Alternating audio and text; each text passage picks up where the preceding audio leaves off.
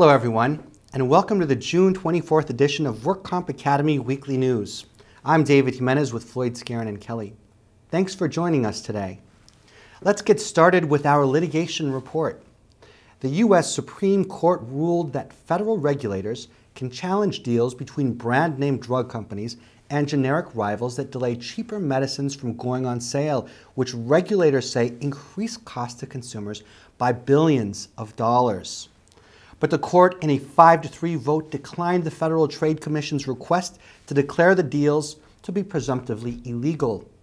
The regulatory agency has fought the pay-for-delay practice for more than a decade. Solvay Pharmaceuticals Incorporated sued generic drug makers in 2003 to stop the sale of cheaper generic versions of its drug, Androgel.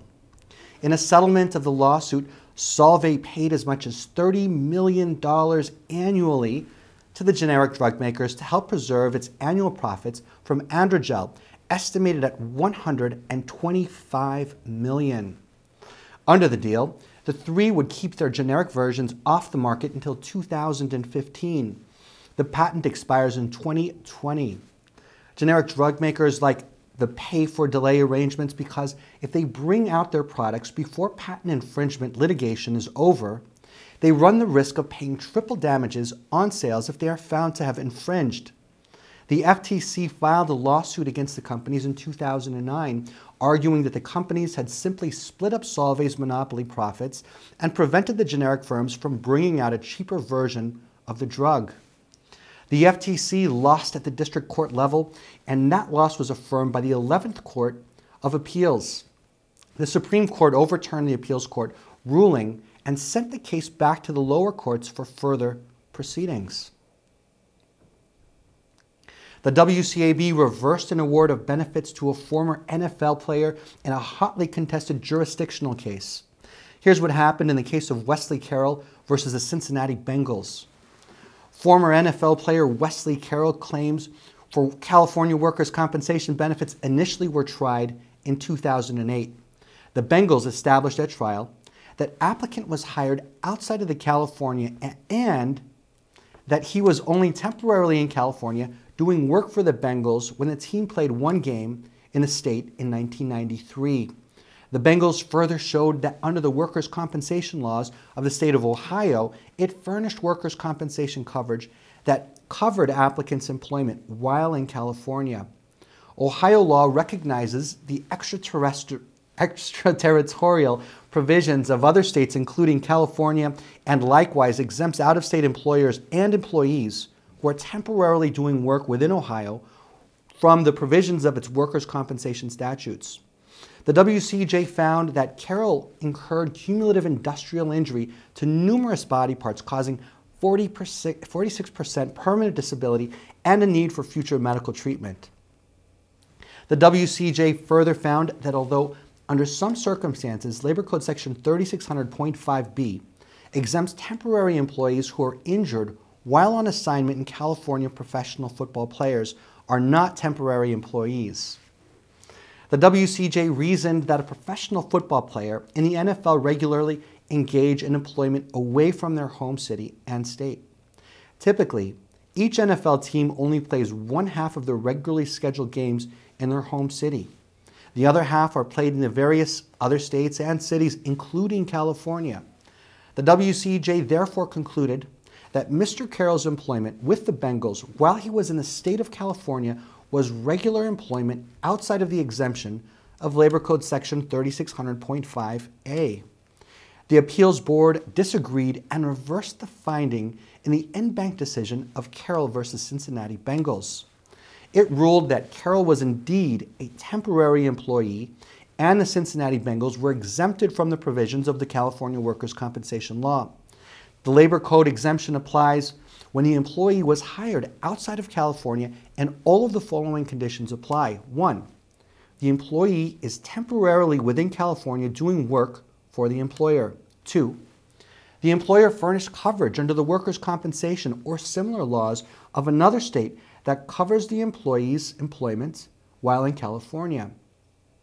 3, the other state recognizes California's extraterritorial provisions. And 4, The other state likewise exempts California employers and employees covered by California's workers' compensation laws from the application of its workers' compensation program.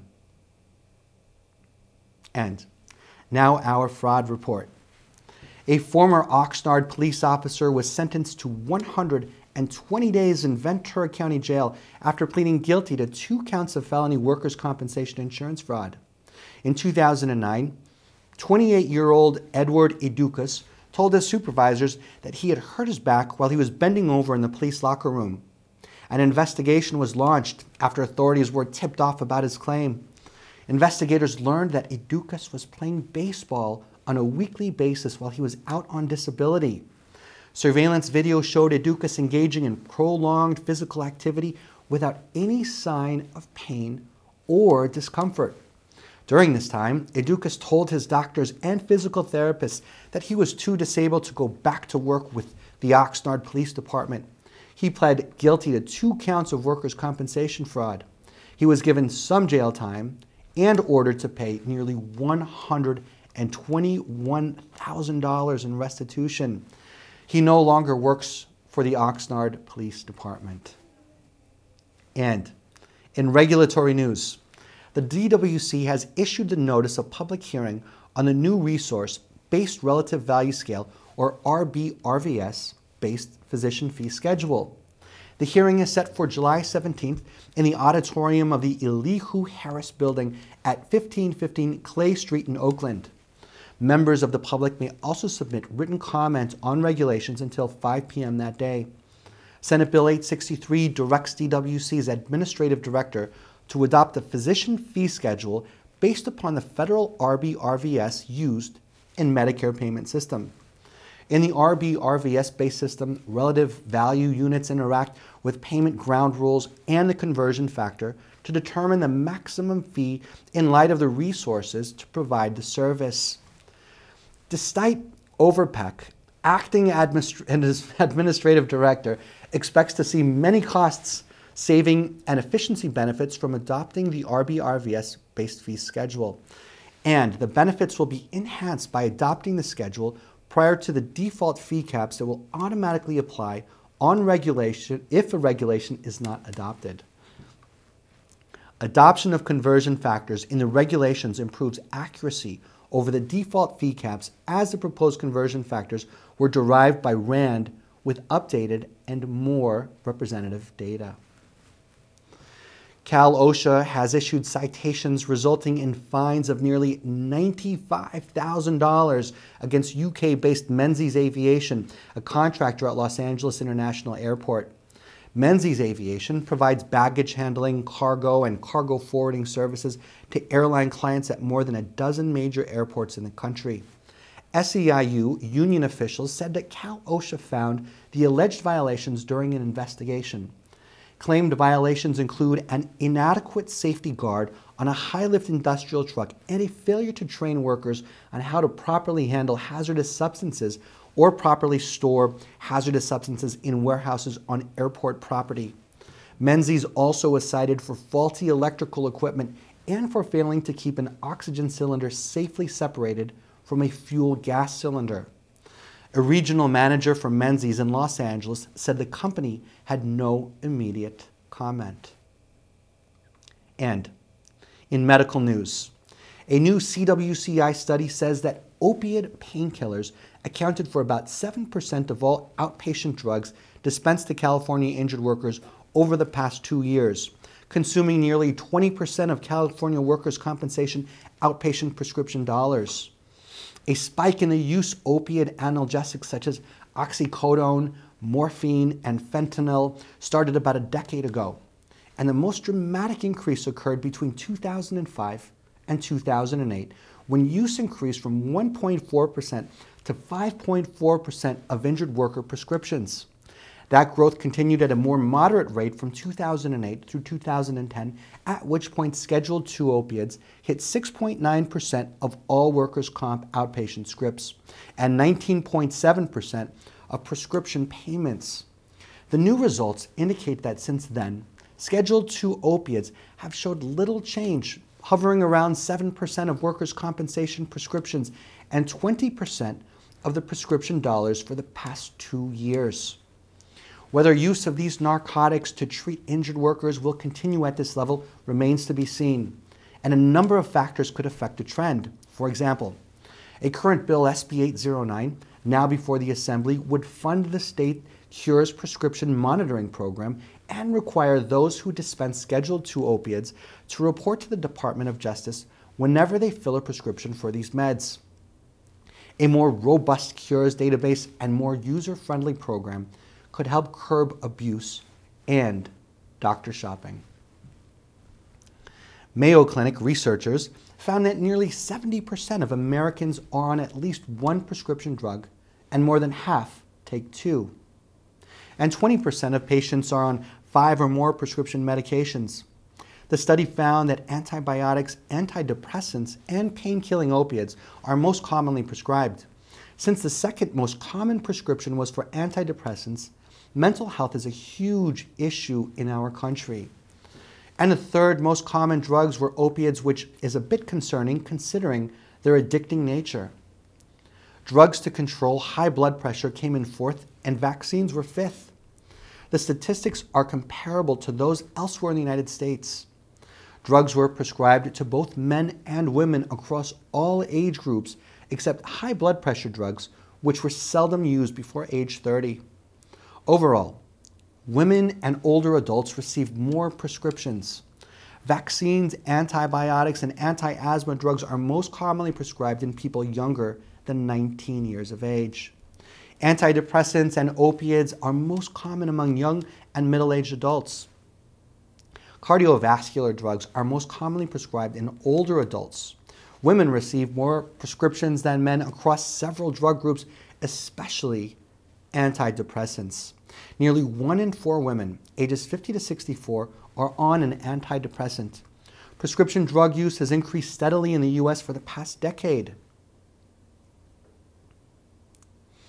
Regenerative medicine is a process of replacing or regenerating human cells, tissues, or organs to restore or establish normal function. This field holds the promise of regenerating damaged tissues and organs in the body by replacing damaged tissue and or by stimulating the body's own repair mechanisms to heal previously irreparable tissue or organs.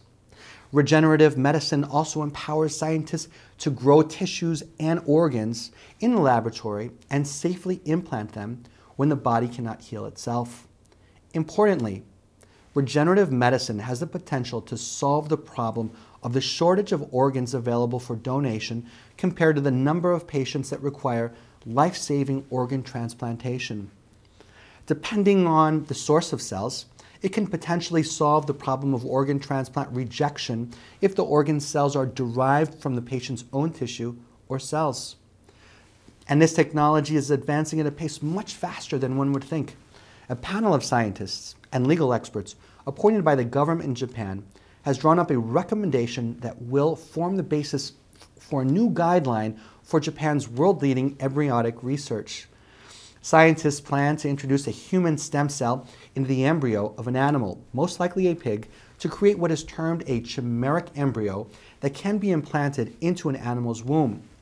That will then grow into a perfect human organ, a kidney or even a heart, as the host animal matures.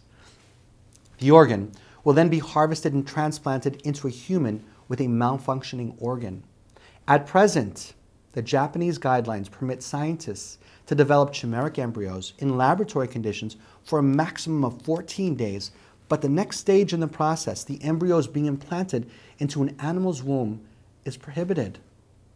As soon as government officials agree on the details of the revised guidelines, a process that is expected to take 12 months, the first pig carrying a human organ can be produced quite quickly because the technique has been established already. The scientists plan to initially breed a pig with a human pancreas as it is a relatively easy organ to create. And perfecting the technique will bring relief to millions of people with diabetes. Creating kidneys and a human heart will be far more complicated, but is ultimately feasible. Practical use for the organs may be as little as 5 years away. Eventually, they can have numerous human organs within each donor animal that can be harvested all at the same time. FDA approvals of new drugs last year are at the highest level since 1996, after years of disappointing research and development productivity.